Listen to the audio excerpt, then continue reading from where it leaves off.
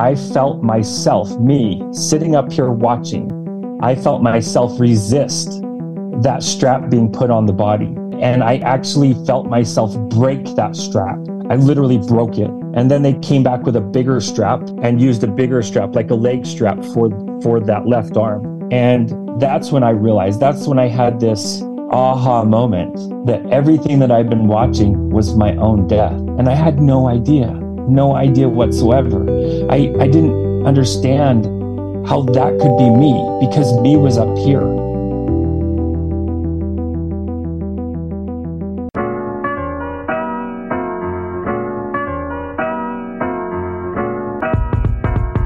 Episode 105. I love and appreciate all of my guests, but this one was the most powerful one to date. Meet Vinney, Todd, Tolman. Vinney was taking a workout supplement consistently. It was a hot product at the time. Him and his friend couldn't find it, so they had to buy one that was offshore. It didn't agree with either person, him nor his friend. He died, and he was watching everything from above, and he came back to life to tell the story. There's nothing else I need to say. Let's get into it. Episode 105, Vinney Tolman. Here we go. Well, listen, man. As you can tell, the timestamp from the time that I was trying to get a hold of you, Vinney, I can't tell you how many people I told your story to. They all stopped in their tracks and couldn't believe what I was telling them. And I said, man, I'm trying to get him on. This guy would be an amazing guest, because it's actually one of the things, a subject that I've always wanted to have on the show. A friend's mom went through something similar. She was in a hospital bed, some kind of surgery. I forgot what kind of illness she had, but it wasn't that big of a deal, on her deathbed or anything like that. It was just a normal type of surgery. And she said that she saw this white, bright light and a figurine like Jesus. And then there was a Netflix special that came out. Not sure if you saw that. And I'm like, man, I would love to have an episode about something like this. And then your story came out, and I am so grateful that you finally got back to me and we're able to put this thing together. Yeah, me too. This is cool. Yeah. Let's just start with the day. I know that in that day you took some sort of powder that you would take normally. Were you on a workout regimen throughout your life? Was that kind of a routine for you? I had played high school football and high school rugby. And so, yeah, I was well used to working out in the gyms on a regular basis. But at that time, rewind my life back to when I was 25, which was quite a while ago. And I was working out every day. Yeah, sometimes 2 times a day. I was essentially trying to become somewhat of a bodybuilder, not like for a professional circuit or anything, but I was just really working on my body every day. My best friend was a trainer, and I had done a little bit of studying myself to be a trainer, and I just wanted to have the best body possible. So that day, did you run out of some product that you typically take? Is it like a pre-workout product?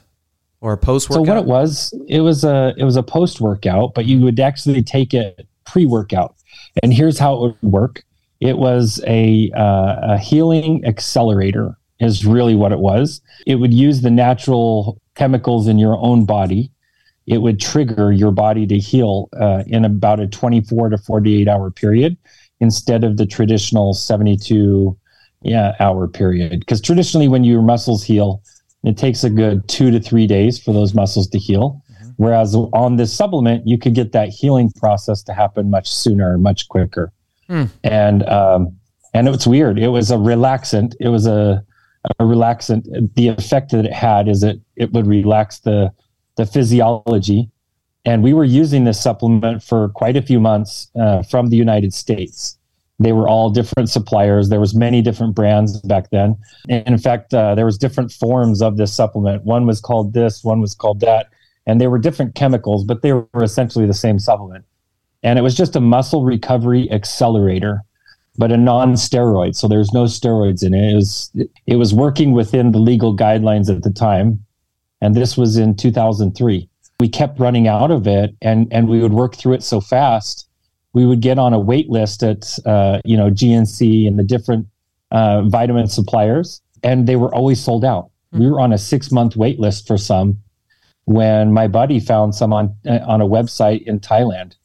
So we decided to order it, and it was interesting because when it came, it was still liquid, and this is a liquid supplement. So you would take one bottle cap worth, and that single bottle cap was plenty. That's all you needed. That was enough for 12 to 24 hours. One bottle cap, that's all you needed. The supplement came, it was liquid, just like the normal one from the United States. But what was interesting is all the writing on the bottle was in Thai, which Thailand uses a script language, not Romanized, right? So there was no way to understand what the language was. So we opened the bottle, we sniffed it. It smelled just like the American stuff. So we took off this bottle cap, we poured a full bottle cap, and we each took one. Within seconds of taking that, we both knew. We both were like, whoa, this is strong. We could both feel it instantly, right away. And we knew that wasn't normal. We'd been using this other American version for quite a while. We knew what it felt like, and it didn't feel like this. This felt much, much stronger. So we decided, hey, in times past, if we got a little too much of this stuff, we would eat some food and we would feel better. We'd feel better right away. So we decided to head down to the Dairy Queen, and it was only a couple of blocks from his place. We went down there, and when we got there to the Dairy Queen, my buddy who was driving, he was already starting to pass out. So I was like shaking him, keeping him awake. I even put his car in park for him because he wasn't even coherent enough to put it in park. I stumbled out of the car. I was so dizzy. I was staggering and stumbling. I made it into the Dairy Queen and went directly to the bathroom. And it was a single-use bathroom. So out of habit, I locked that door. Right after I locked that door, I went over towards the toilet to relieve myself. I didn't know if I was going to throw up or if I needed to go other things. And as I was standing there, the next thing I know, it felt like the whole room started to spin. And then, bam, I felt something really hard. And I think what it was is I felt my head like slam the ground from the back of my head. And the next thing I know, all of a sudden, I feel this cold, weightless electricity flowing around me. And I felt like I became energy. And I felt as if there was no pain whatsoever. And, doing your bodybuilding, you're in pain all the time. And all of a sudden I was out of pain, completely out of pain. And that was the first thing that I noticed, that there was no pain anymore. And I felt somewhat weightless, but I felt very comfortable. I felt as if this is what I was always meant to be. And I had partied and dabbled in drugs in the past before this. And I felt, wow, this is that high, that kind of high that you're searching for when you're getting into drugs and that kind of thing, but it's way better. And I didn't understand what was going on. I didn't understand if it was the supplement I had just taken or what was going on. But in front of me, there was this grayish light, and it was very foggy, and the fog started to clear. And as it cleared, I could actually see from above this whole restaurant of the Dairy Queen. I could see it all. To me, it looked like there was no ceiling on it, no roof. I could see into the dining room, into the bathrooms, both of them. I could see the kitchen. I could see the front counter. I was looking at this whole operation, and I saw my buddy. I didn't realize that after I had come in, he did end up coming stumbling in. He collapsed on the first booth, and he started to vomit all over the table there. And the manager came over, saw that. He called an ambulance, and this ambulance came. They picked him up. They took him away. I watched this all happen. But that's when I started to realize I was hearing every single thought of everyone in that building. Every thought. I mean, to the random, mundane thoughts of some customers over here, to the thoughts of the cook in the back, the manager, the under manager, like all these people, I could hear every thought they were having. And it felt so loud and congested with noise. So I started to tune it out. And somehow with just my intention, my desire, I was able to tune it out.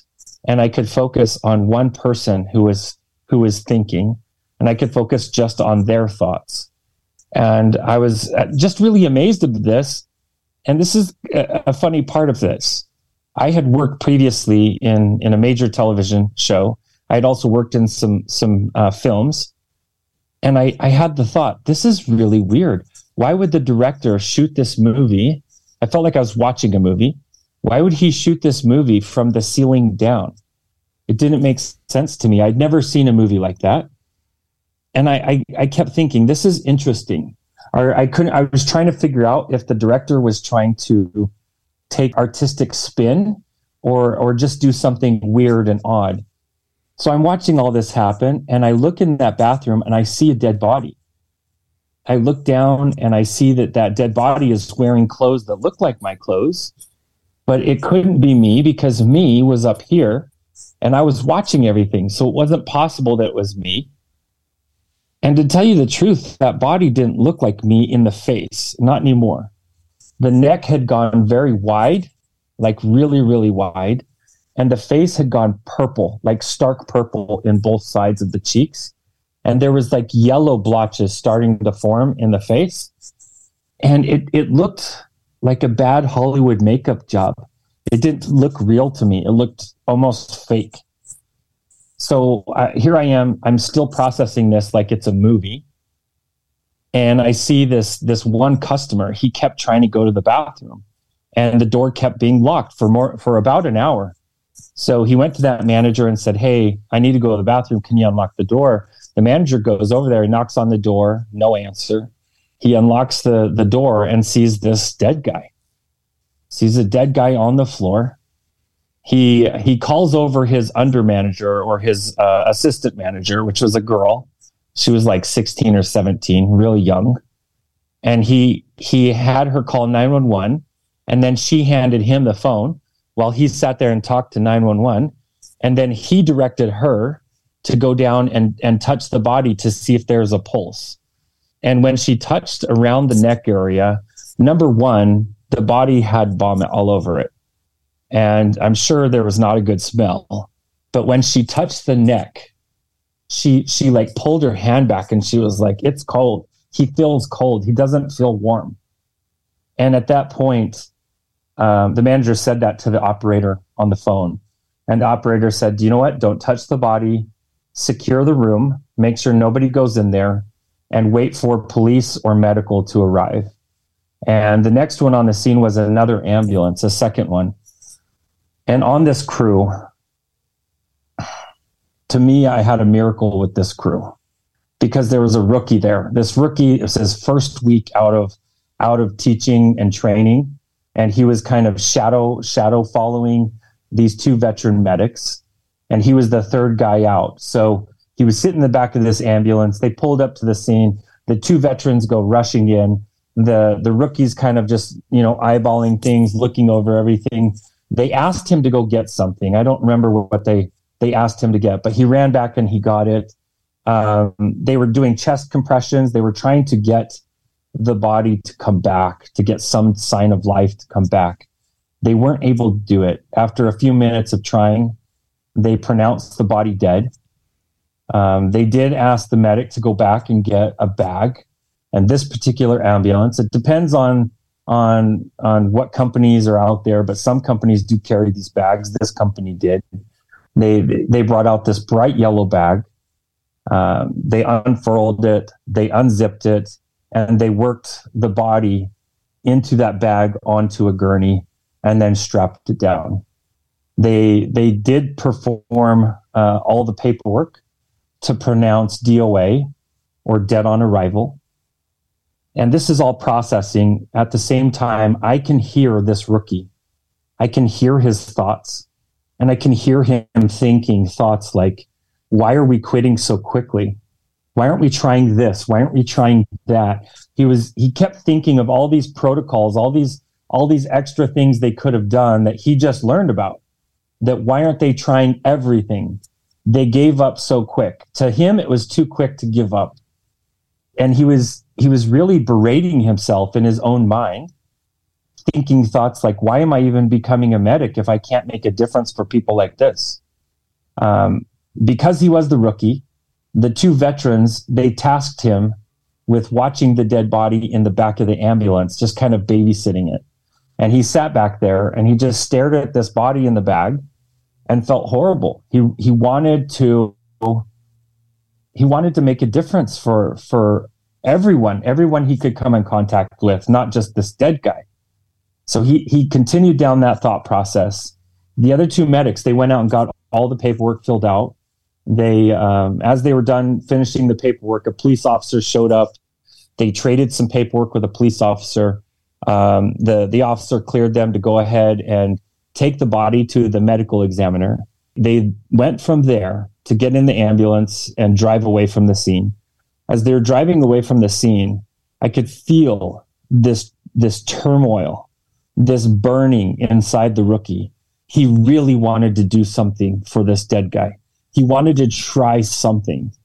And he could feel this battle going on in his own head. Like, if you do this, you could get fired. You don't want to do it. But at the same time, if you have a chance to make a difference, you should do it for this guy. And he was going through this mental debate. And about a block away from the scene, all of a sudden, this glow started to form. And it was around where your heart would be. And it looked like a light. To my perception, it looked like a real light. The only way I can explain this is, our eyes, our human eyeballs, they only see a small percentage of the real light that's out there. And I felt like this light was coming from this guy, this rookie. It started to glow around his heart space. And as it got brighter and brighter, I heard very loudly a voice say, "This one's not dead." And to me, it was such a loud voice. I looked around to see where that came from. It felt like it came from behind me, but behind me, I couldn't see anything. I could only see like dark fog or blackness. But in front of me, I could still see this whole scene unfolding. And I'm going with the ambulance. I'm seeing on top of the ambulance into it as it's moving down the street. And I see this glow now. It gets brighter and brighter and brighter to the point where this medic, he was glowing from his waist till above his head. It was very, very bright. And for a second time, this voice, it said even sterner and louder. It said, "This one's not dead." And at that point, this medic, he felt like that was enough for him. He felt like, I got to try something. So he had to undo some straps on the body because the body had been strapped down to the gurney inside of the body bag. So he had to undo these straps. He unzipped the body bag and he got it zipped down to about the chest area. And he was feeling around the neck. He was trying to feel for any kind of pulse. He didn't feel anything. In fact, he felt just coldness and almost a hardness starting to set up in the muscles. But still, he felt driven. He went ahead and he undid more straps on the body so that he could get down to the femur area, to the leg area. And on the thigh, there's a big artery there. He was feeling for that artery. And as he was feeling for it, he made contact with my femur bone. And when he made contact with that bone, there was like this spark. And it was just very quick ignition of energy. And I felt it where I was. I in fact, like jumped, like, whoa, what was that? And still to me, I'm third party to all this. I'm witnessing this like a viewer. I had no idea that I was interacting with what was going on here. But I did jump because I felt that spark. I knew he did too, because as soon as he felt that, he leaped into action. To him, that was enough of a sign that he needed to try something. So he began to feed oxygen into the lungs. He opened up the shirt. It had already been opened up a little bit by the other medics.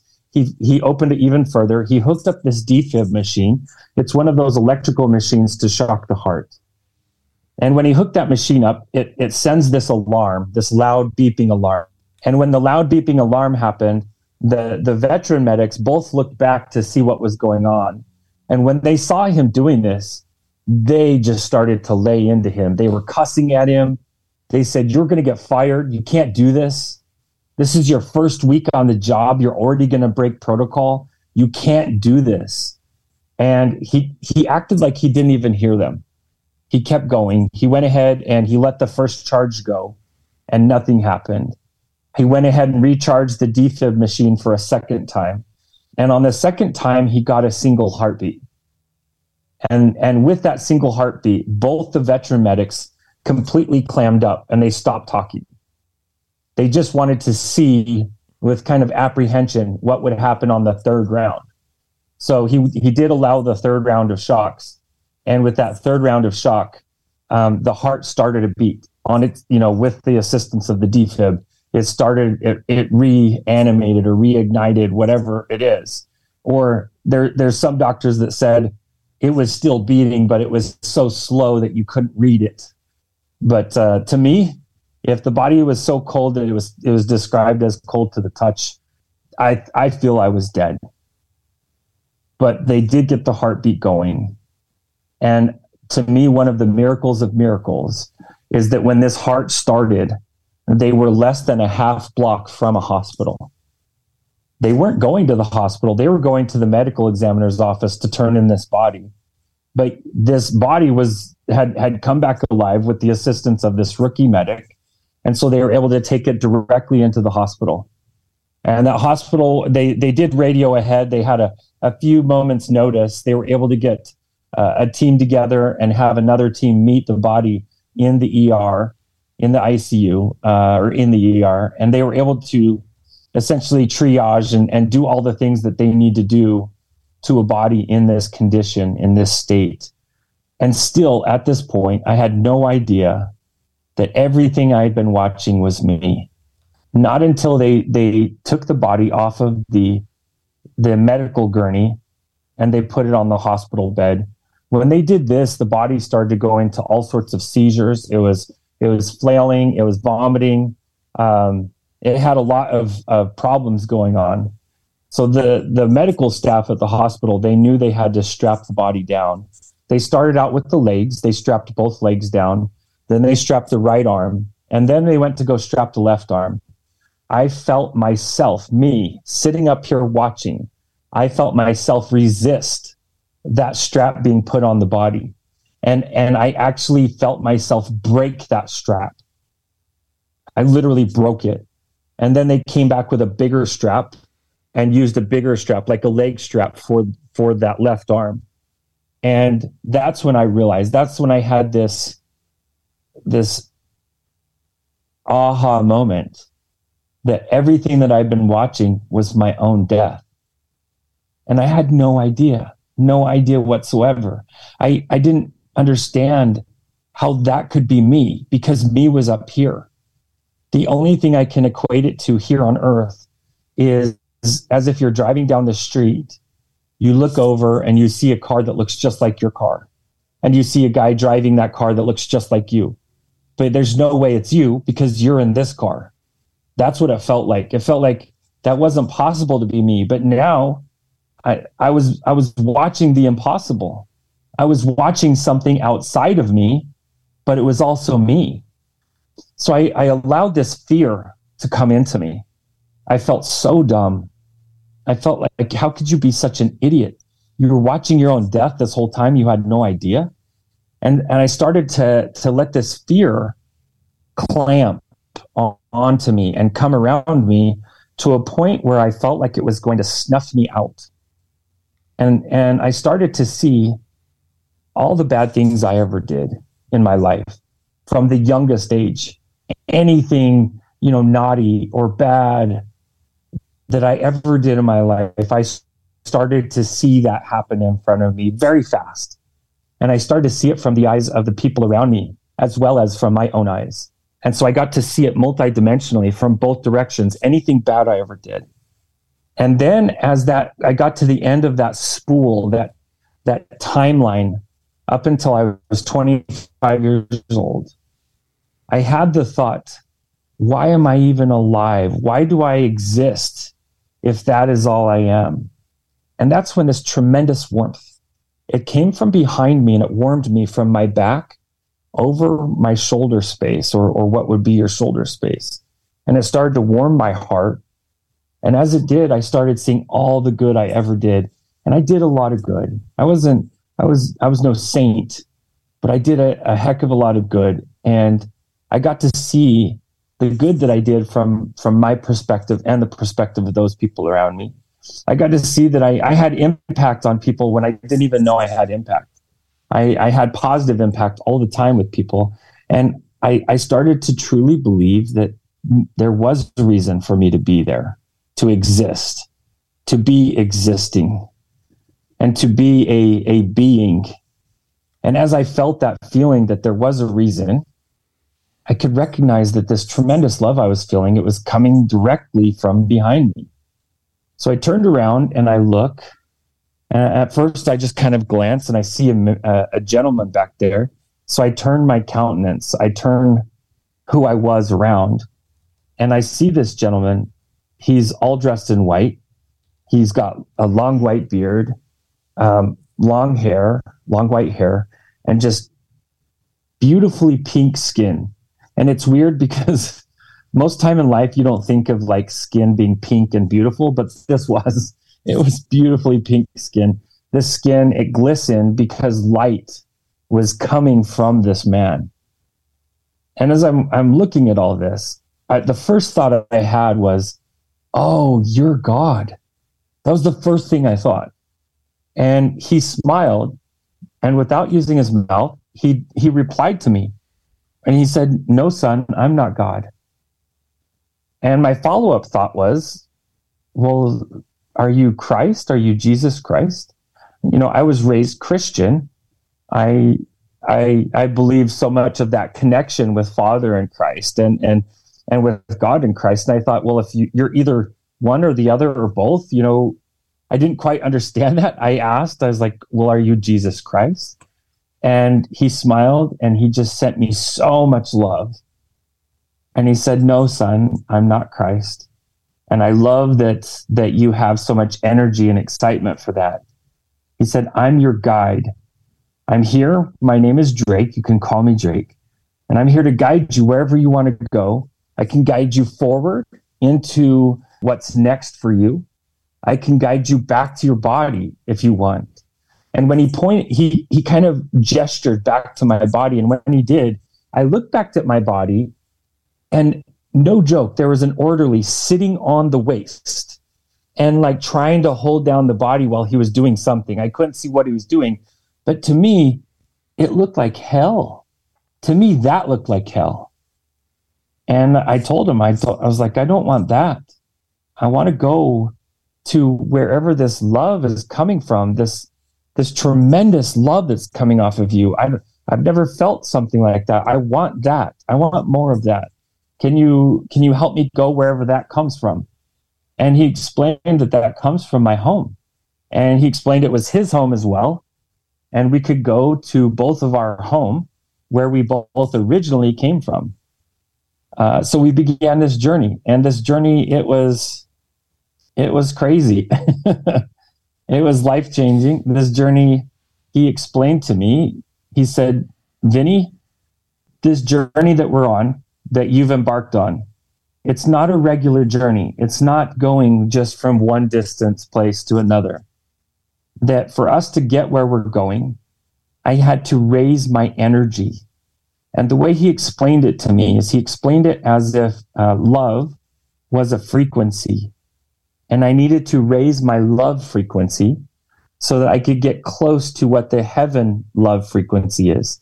And as I got closer and closer to that love energy, I would synchronize to that energy and be able to enter that space.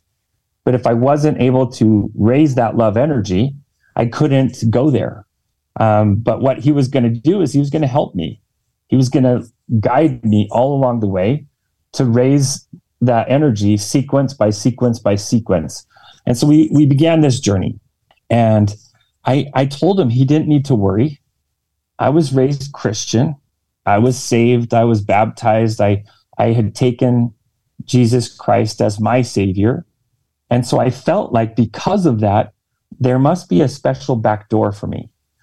I felt like, I get the Christian VIP entrance. You can just take me right there.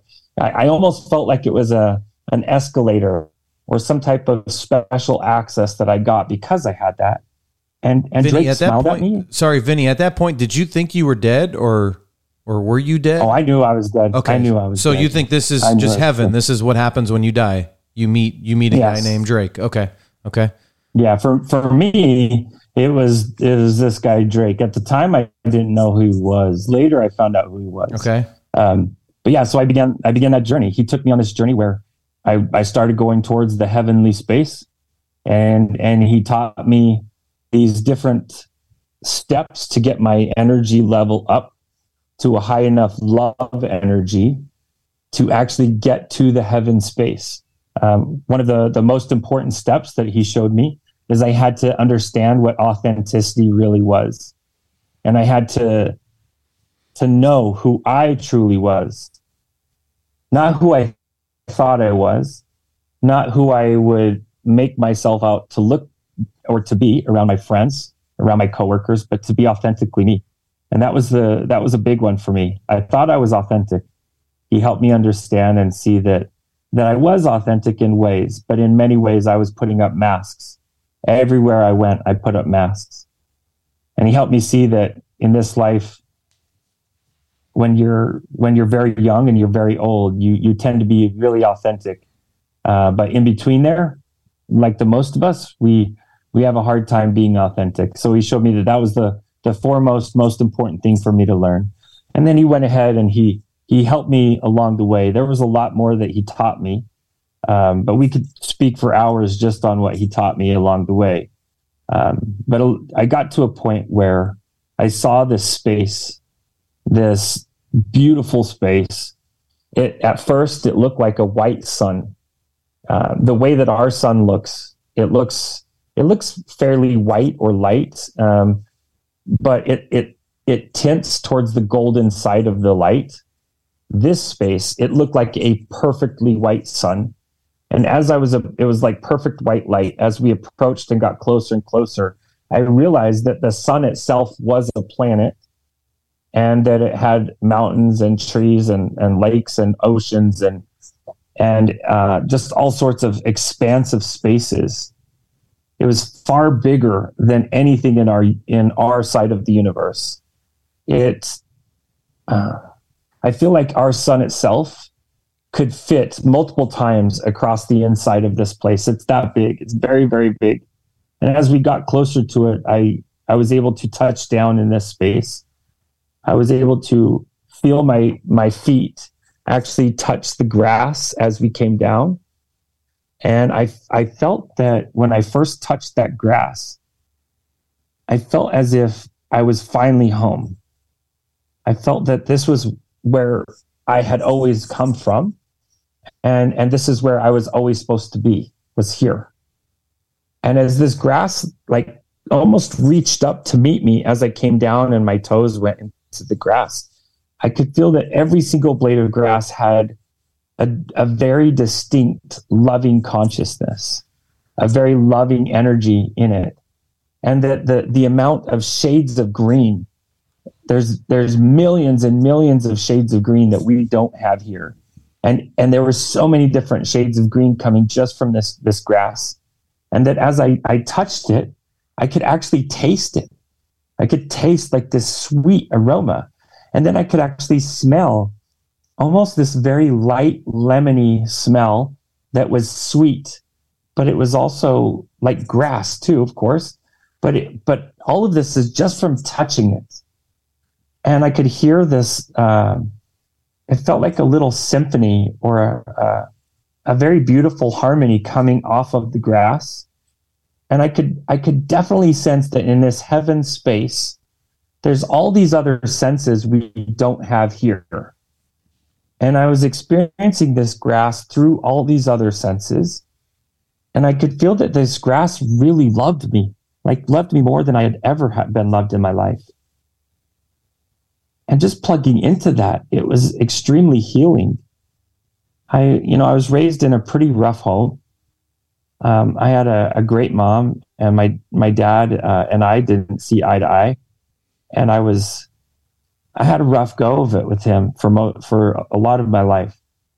And that rough go that I had put a lot of cracks and a lot of chips and a lot of breaks in my soul, really, like all over my soul. And just plugging into this grass, I could begin to feel this healing, this filling in the cracks type energy. And it was all unconditional love, all of it. I could feel there was nothing I could do in my life that I would deserve this much love. And that this love was just openly granted to all of us that go there. I could feel that, again, there was nothing I could do to earn that love. It was far greater than anything I could earn. And this is just by touching the grass, stepping on the just grass. The grass. Just the grass. This is just the grass, yeah. Sheesh. And at that point, Drake, yeah, he was laughing. He was like kind of enjoying this. And he explained, he's like, if you think the grass is good, you should check out the flowers. And I was like freaking out. There's flowers? And he instantly, he took my consciousness from the grass that I was experiencing. And then instantly I was on a flower. And it was almost like I was like the size of a bee. And I was experiencing this flower. And it was so many more things about the flower that were even greater than the grass. And I could feel more healing coming from me. And then Drake showed me the trees. And the trees are so majestic there. They're so wise, full of wisdom. It felt like they were travelers, these trees. They felt like they existed in so many other worlds, but who they really were these trees existing in heaven. But somehow, and again, it was my human brain, I can't figure it out. These trees were, copies of these trees were existing all over the universe. And I could feel just this divine knowledge and this divine intelligence behind these trees. And then Drake introduced me to the water. And the water actually approached me and it came to my feet and it asked me, do you want us on you? And I said, yes, I do want you on me. And the water then started from my feet first and it went up and over me. And it just slowly bubbled up over me. And it went up and over both arms. It came up to my shoulder, went down to the end of each arm, and it went up above my head. But I wasn't worried about breathing. There was no need to breathe. I was energy, and energy doesn't need to breathe. At least in that form, I didn't need to. And so I wasn't worried about breathing, but at the same time, there was no choking. All I could feel was healing. And I could feel all the finishing touches that I needed as far as my healing. It happened with this water. The water just went in and completed my healing. And I could feel it connect and totally encompass the top of me. And then as soon as it had gotten over every bit of who I was, then it started to slowly recede and come off of me.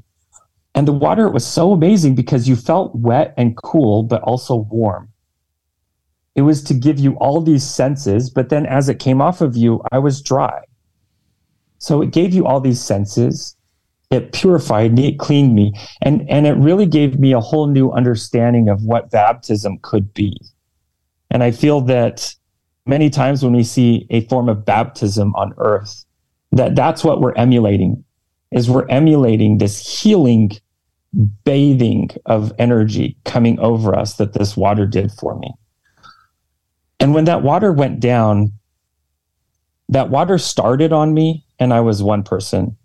And when it came off of me, I was a completely different person, a completely different being. All of a sudden, I didn't have any anger towards anyone who had ever abused me or beaten me or brutalized me or done anything to me. I had no anger towards them. I had just unconditional love towards everyone, including predators of my past, including arbitrators of my damage. I felt just so much unconditional love towards all of them. And I felt like I had a better understanding why everyone was the way they were here on earth. And it was because we all forgot that we came from this space. We all forgot our own divinity. We forgot that we are these great creations that we're meant for so much more than what we allow ourselves here on earth. And as I was experiencing all of this, then I noticed a building. And, I had done construction most of my life up to that point. Almost 20 years, I'd done construction by then. And I saw this building. It was a masterwork. It was an all white marble building. And the entire building was one piece of marble, the entire building. The marble itself, it had light flowing through it slowly. The light was flowing and like moving inside the marble as if it was breathing, as if it was alive. And the people that were in this building, they would go to a specific room. To me, it felt like a university, somewhere that someone would go to learn like the mysteries of the universe. And they would approach a room that they would want to go learn something. And they would have to match the love energy or the energy of that room. And out of nowhere, an opening would just form. They would go in, and then the opening would seal itself. Very liquid-like, but at the same time, alive. Like the whole building was alive with a pristine consciousness of energy. And as I'm noticing this, I'm starting to want to go into the building. I wanted to go see what these people were seeing and learn what they were learning. And that's when Drake, he put his arms around me. He pulled me in and he gave me a hug. And the hug he gave me, it's very different than the hugs we get here. Because here we're in a physical body, and when we hug, we bring our two halves together and we're prevented from being truly one. But with that, he gave me this hug. Our two energy bodies became one. And as we became one energy, one force, it felt like a pulsar or an energy boom, like burst off of us. And I felt the pristine power of loving and caring for each other. I learned how important that is just from that one hug. And that hug itself, if all of us could even witness one of these hugs, we wouldn't even have to have it done to us. If we could just witness this, we would never do anything bad again in our lives. We would try to love and support each other forever. There's so much power in just a simple hug there in heaven. And he put his arms around me. He gave me this hug. As he was giving me this hug, he whispered in my ear. He said, Vinney, this is going to be very hard, but it's going to be worth it. And as soon as he said that, I started to hear the words of my brother on earth. He was here on earth. Fast forward, my body was brain dead for 3 days. This is the third night I was in the hospital. My brother was saying a prayer over my body. And he was saying this prayer, blessing my body that it would be made whole, that I would come back to my body. He was very afraid of the devastation that my mom would have felt if she lost her son at such a young age. And he really wanted to preserve her from that. He also loved me. And between those two aspects of his prayer, I felt that I was forced back into my body. I felt that somehow my agency, at least what I perceived as agency, was removed from me, and I was forced back into my body. My brother had said this prayer over my body around 10 p.m., and I woke up at 1:11 in the morning, the following morning. To me, it felt instantaneous. From the time that he closed that prayer with an amen, I felt like I woke up in my body, just like that. And as soon as I woke up, I looked around and I didn't understand, but I was looking for him. He wasn't there. And then I realized that I was extremely claustrophobic. I didn't know why I was so claustrophobic. Later, I understood that our soul is far bigger than our human bodies here. And for the soul to come back into the body, it feels like you're squishing a school bus into a soda can. It feels like you're squishing so much into such a small space. And that's what I felt. I felt that instantaneously as soon as I woke up. I pulled everything off of me. And you can see online, there's pictures of me on life support. I pulled everything off of me, everything. And after I pulled everything off of me, I unplugged the machines. There was a few machines plugged in. A couple of them you weren't able to unplug, and I still just yanked on them until they came out of the wall. I didn't want any noise. I didn't want anything touching me. I just stood there. I didn't even allow the hospital gown to be on me. I ripped it off. And I just stood there, just panting and breathing for a few moments. And then I realized that I was naked.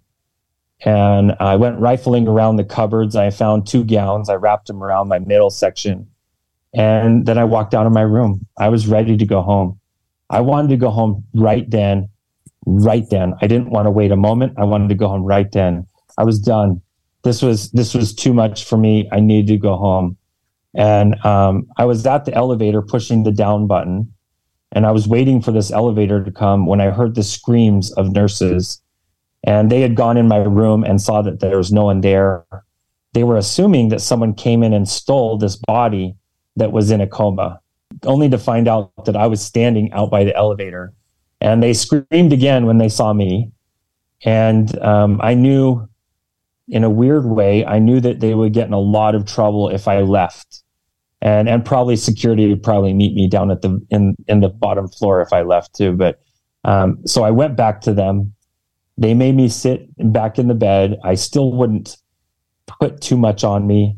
The only thing I would allow them is this one little cuff. I would allow them to put it on my finger.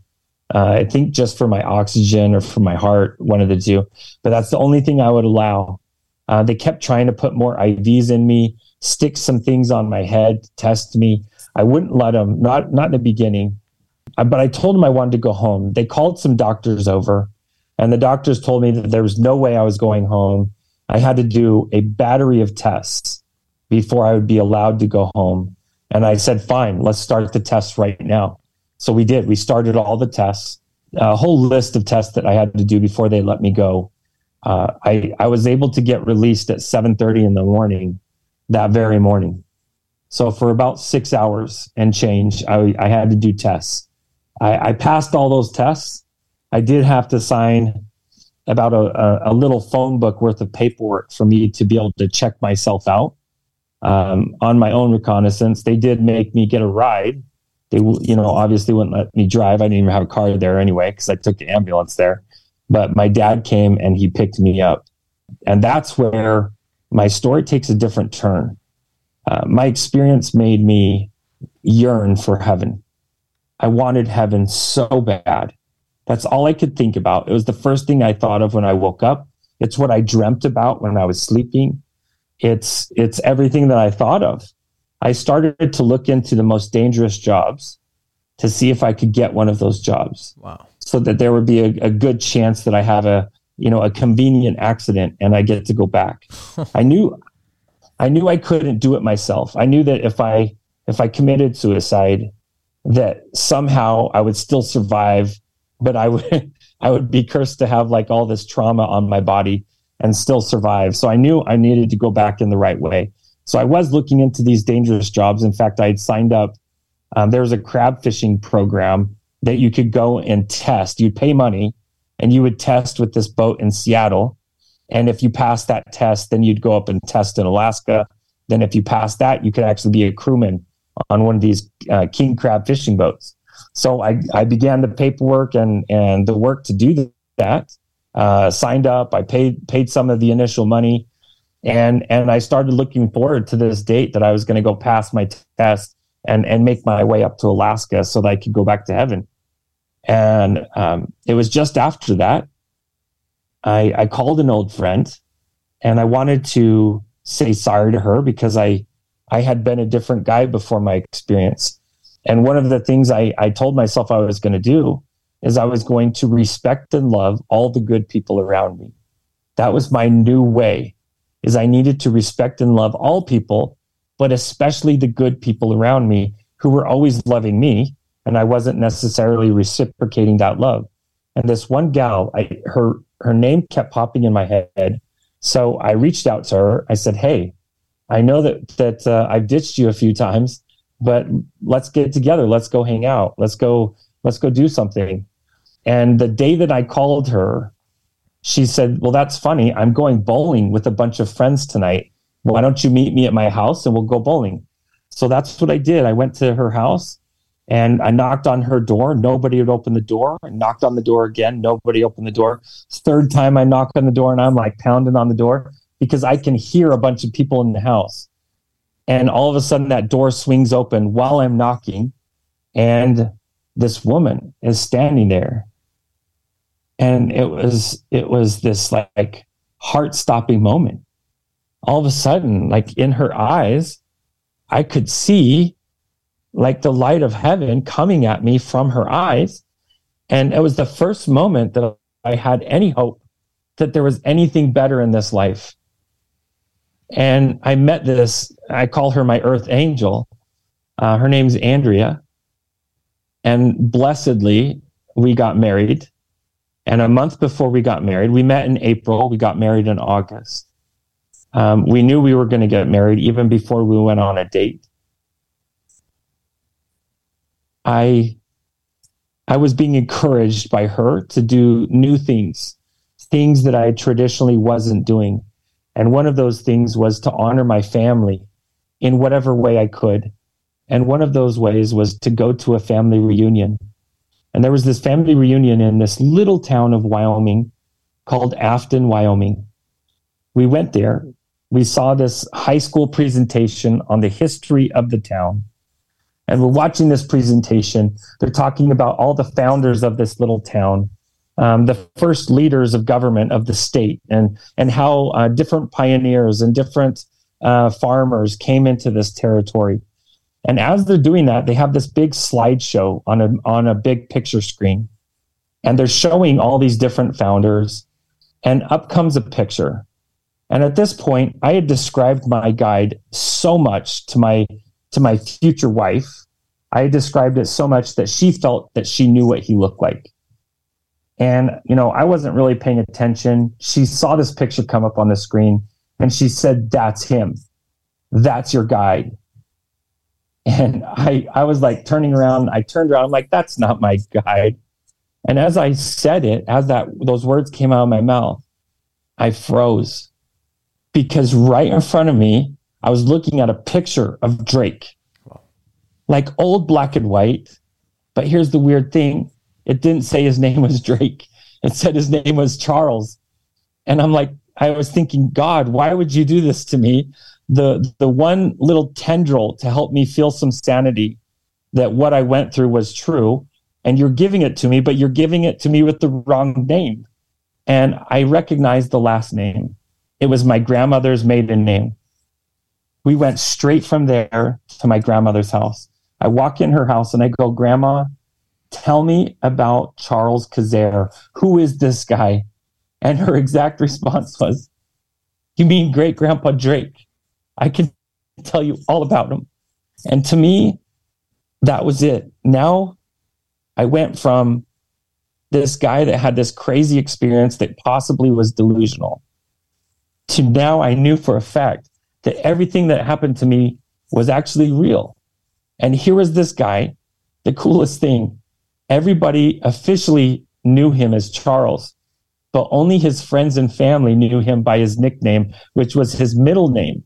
And that was Drake. And not even in official paperwork did it say his name was Drake. It just said Charles. So to me, that was just like second witness for me. Now I've had third, fourth, fifth, and thousands of witnesses since for myself to help me understand that this was a real thing and that it did happen to me for a reason. And I did go ahead and cancel my fishing trip. I didn't go try it out with the fishing boat. I went ahead and started living my life in a new way with this earth angel, Andrea. We got married that August, 1 month later. And now, 21 years later, we have 2 amazing kids, and my life is helping people. That's what I feel my life is. My mission is to help people. I tell my story not to say that this is your story or anyone else's story, but I tell it to help people realize that our existence is much bigger than we could ever understand. We lived eternally before we got here. we live eternally after we leave here. So there's a lot more to our story, each and every one of us, than we could know.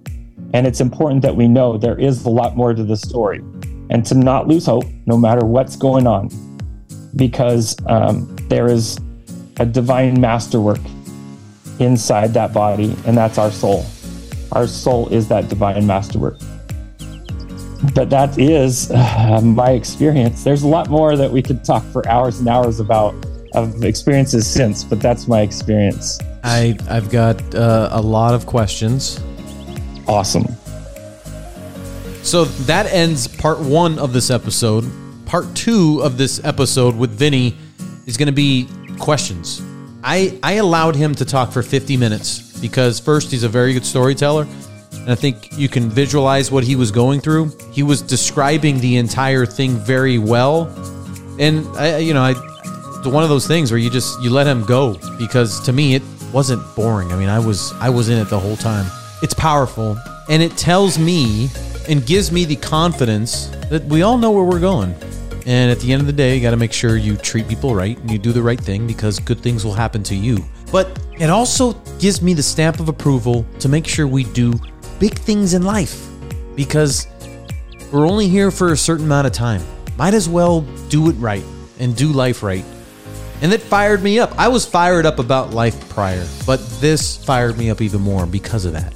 Again, I was always after somebody who had this experience, because it gives me chills thinking about it.